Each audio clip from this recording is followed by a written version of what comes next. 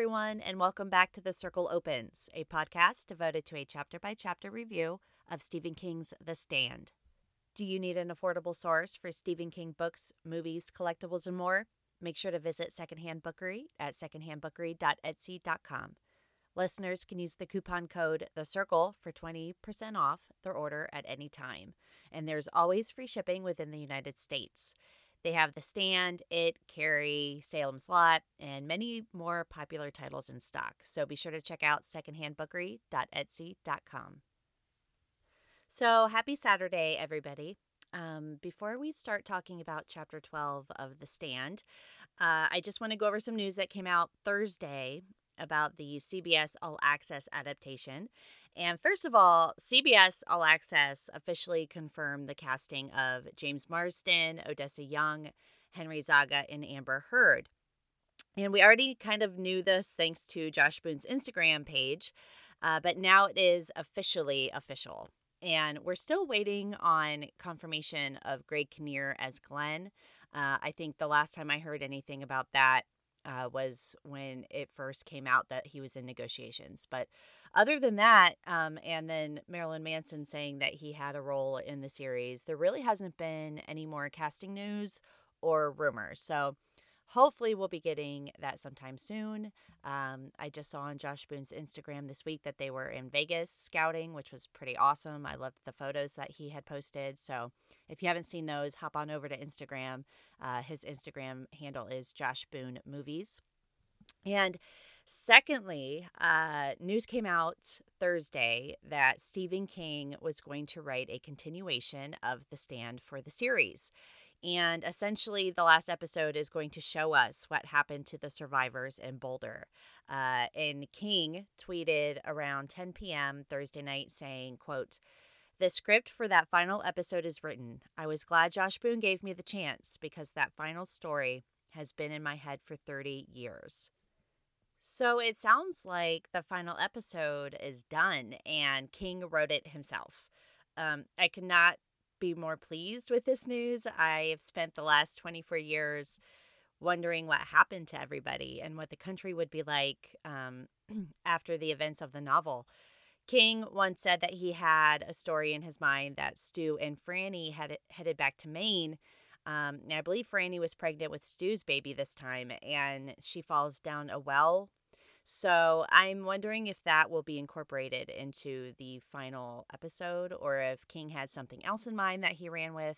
It doesn't sound like he's changing the ending. I keep reading that, Stephen King is rewriting the ending of The Stand for the series. And I feel like that could be a little misleading. He's not changing the ending. He's adding on to the ending. He's simply picking up where the book left off. So I guess technically, yes, that's changing the ending. But I didn't want people to think that, he was going to change what happened in Vegas or what had happened to people. So I am so excited for this, you guys. I can't barely contain myself. So yeah, I'm excited to see how the story ends through the series. And supposedly this is a substantial plot. This is not just going to be a quick epilogue to tack on after the final episode. So this is something amazing for us King fans to look forward to. And before I just continue to gush about this for the next 45 minutes, let's get that all out of the way. And let's just do a quick recap of Chapter 11. Last week, Larry and his mom had an eye-opening conversation about Larry's character after he spends the evening getting wasted and spending the night with an oral hygienist named Maria. Alice, his mother, tells Larry that he's a taker. Essentially, he's selfish. She's not sure Larry can change who he is, but she still loves him. The chapter ends with Larry catching a movie as he waits for his mom to finish up at work. And in the theater, sitting behind Larry, a man begins to cough, signaling that Captain Trips has reached New York City. And today in Chapter 12, we are back in Maine with Fran Goldsmith.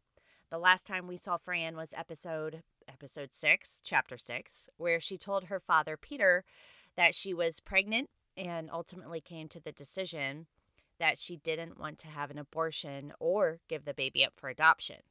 Peter worried about how this would affect Fran's education and her future, but they put off talking about it for a couple of days, including telling her mother. So here we are in Ogunquit with Fran. She's sitting in her mother's parlor, and it's a room that Fran never liked and, quote, on days like today, actively hated. Fran has a lot of memories of this parlor, but her favorite room in the house is her father's workshop, which is located in a shed that connects the house and the barn. She thinks about this small door to the workshop that's beside their kitchen stove. And it's a door that is small enough that she now has to duck to go through it. It's about 5 feet high.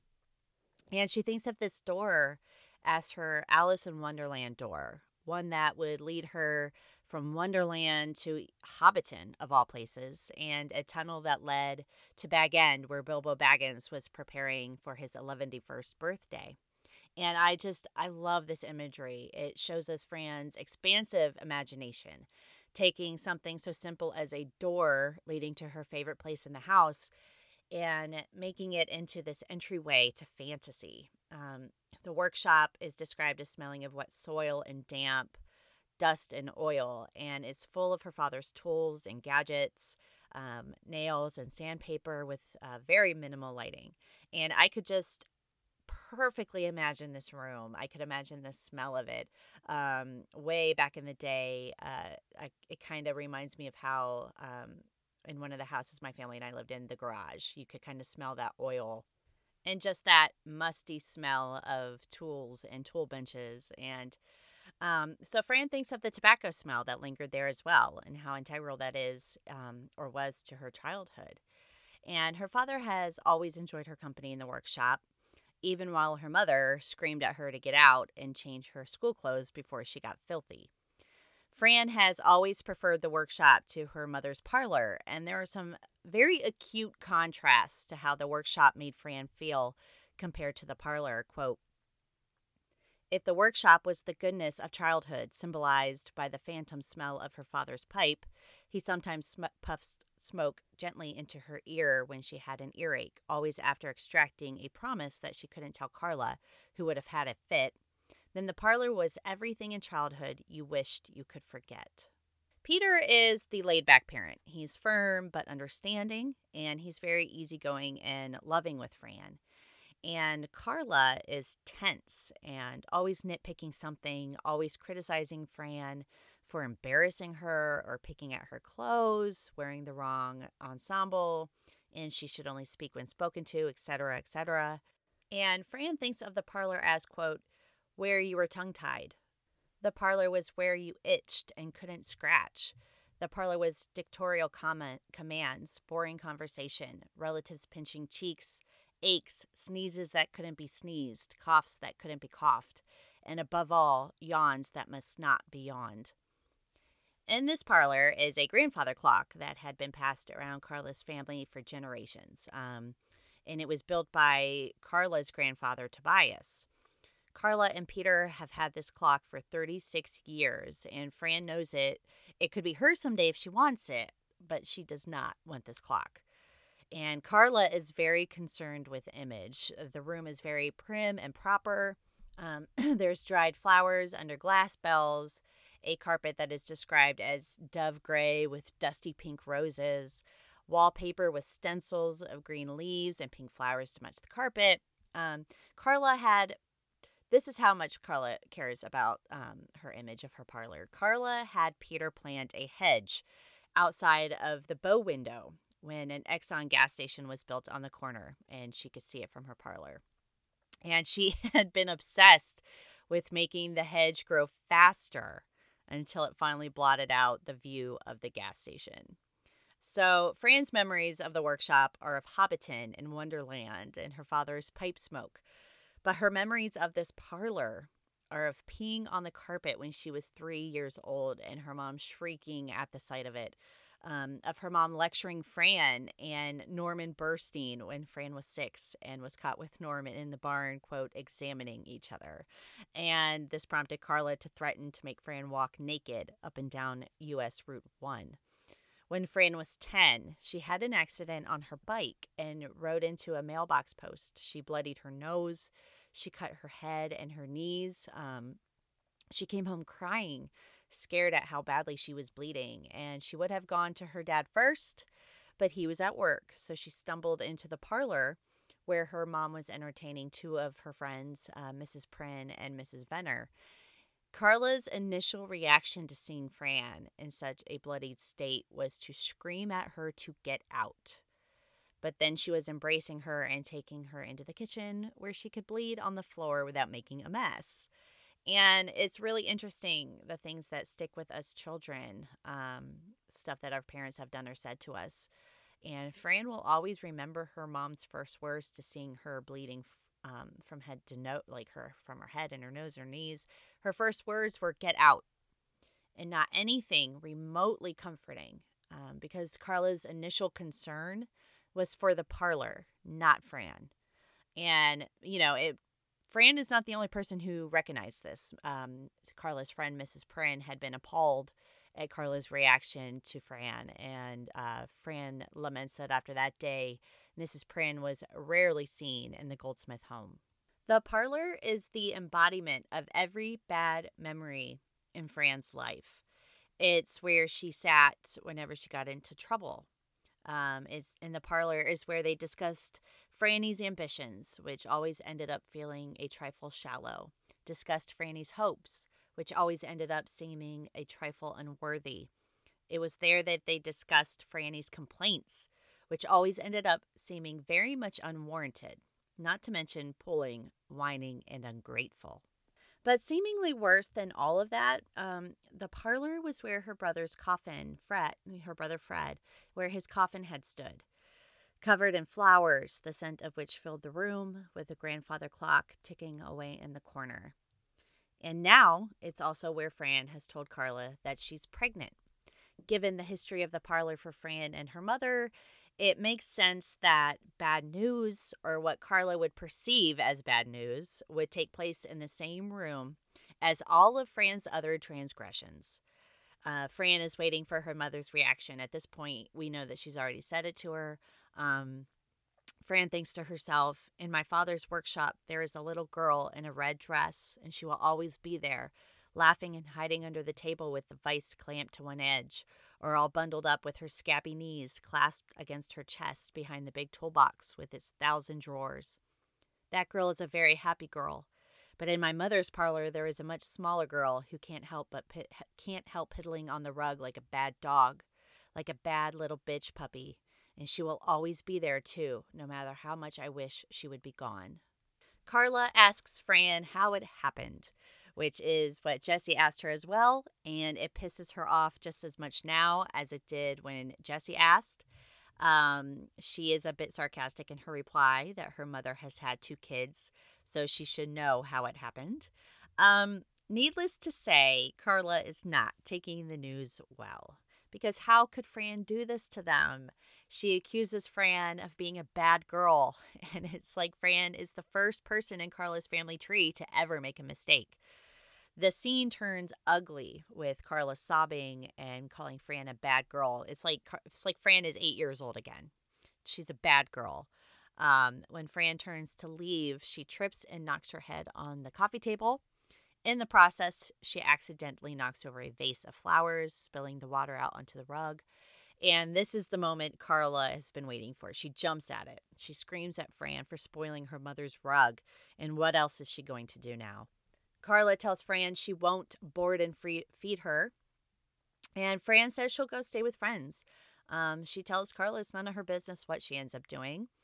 Carla responds by calling Fran an ungrateful little bitch. And just like Jessie, Carla slaps her. She tells Fran she'll never finish school, and now she'll have to marry Jessie.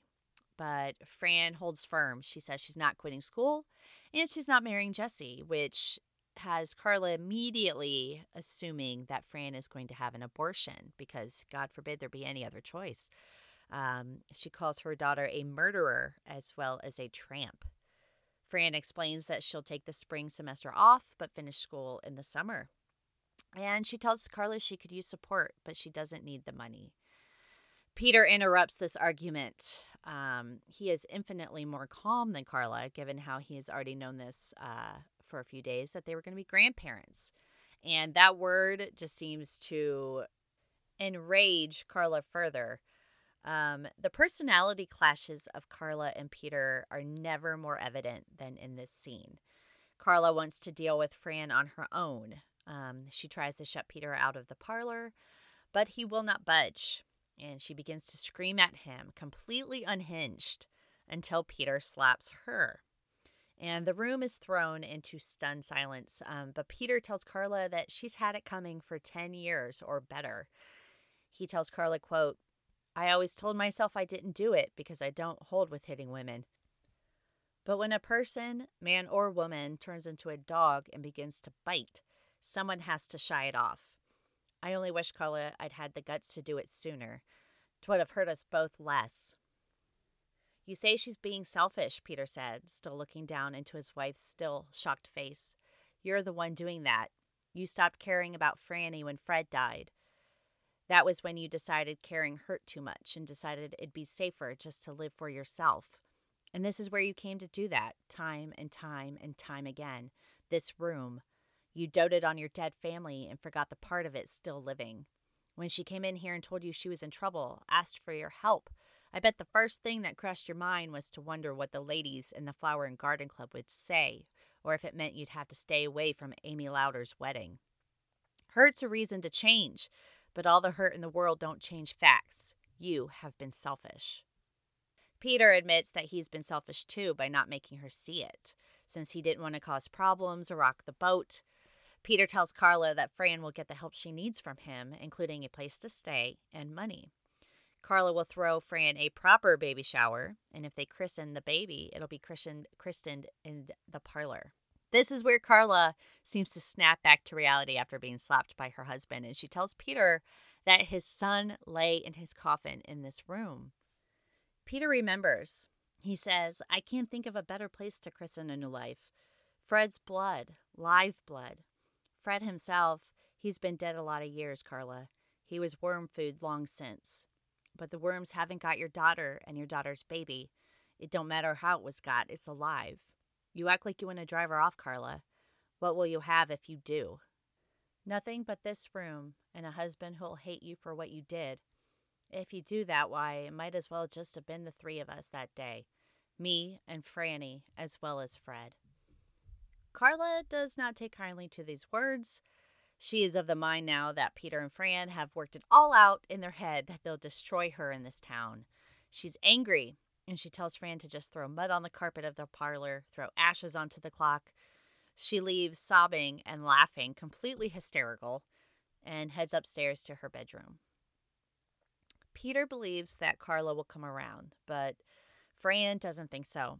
She wants to leave, but Peter asks her to stay because Carla will realize that she needs Fran, just like he does. Fran apologizes for everything, but Peter simply tells her that he loves her. And this brings us to the end of chapter 12. And this was a very brutal scene emotionally. We begin with Fran's loving memories of her father's workshop. And we already saw how he handled the news when she informed him of her pregnancy. He was honest with his thoughts, disappointed that she may not finish school if she keeps the baby, but he was understanding and supportive, and he listened to her without judgment. Carla is not understanding, and she is very judgmental. She makes it all about her, asking how Fran could do this to her after all they've done for her. She seems almost malicious and gleeful that Fran won't be able to finish school.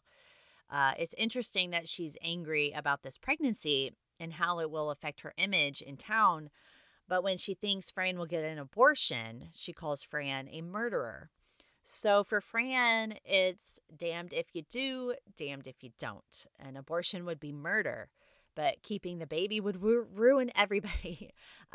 Even as Fran explains that she wants to keep the baby, Carla refuses to help her. So it's just like nothing Fran can choose to do is going to help. Her mother is going to damn her for getting pregnant in the first place, and that's what it comes down to. King does an excellent job painting the picture of the parlor. It feels stuffy and intimidating, and overwhelming and stifling. It's interesting that the things that we have in life, the things that trigger our memories in life, trigger our emotions, um, whether it's a smell or a song or a place. For Fran, it's this parlor. Nothing good has ever happened in this parlor. She's been lectured. She's been yelled at. Her brother's funeral was held in this parlor.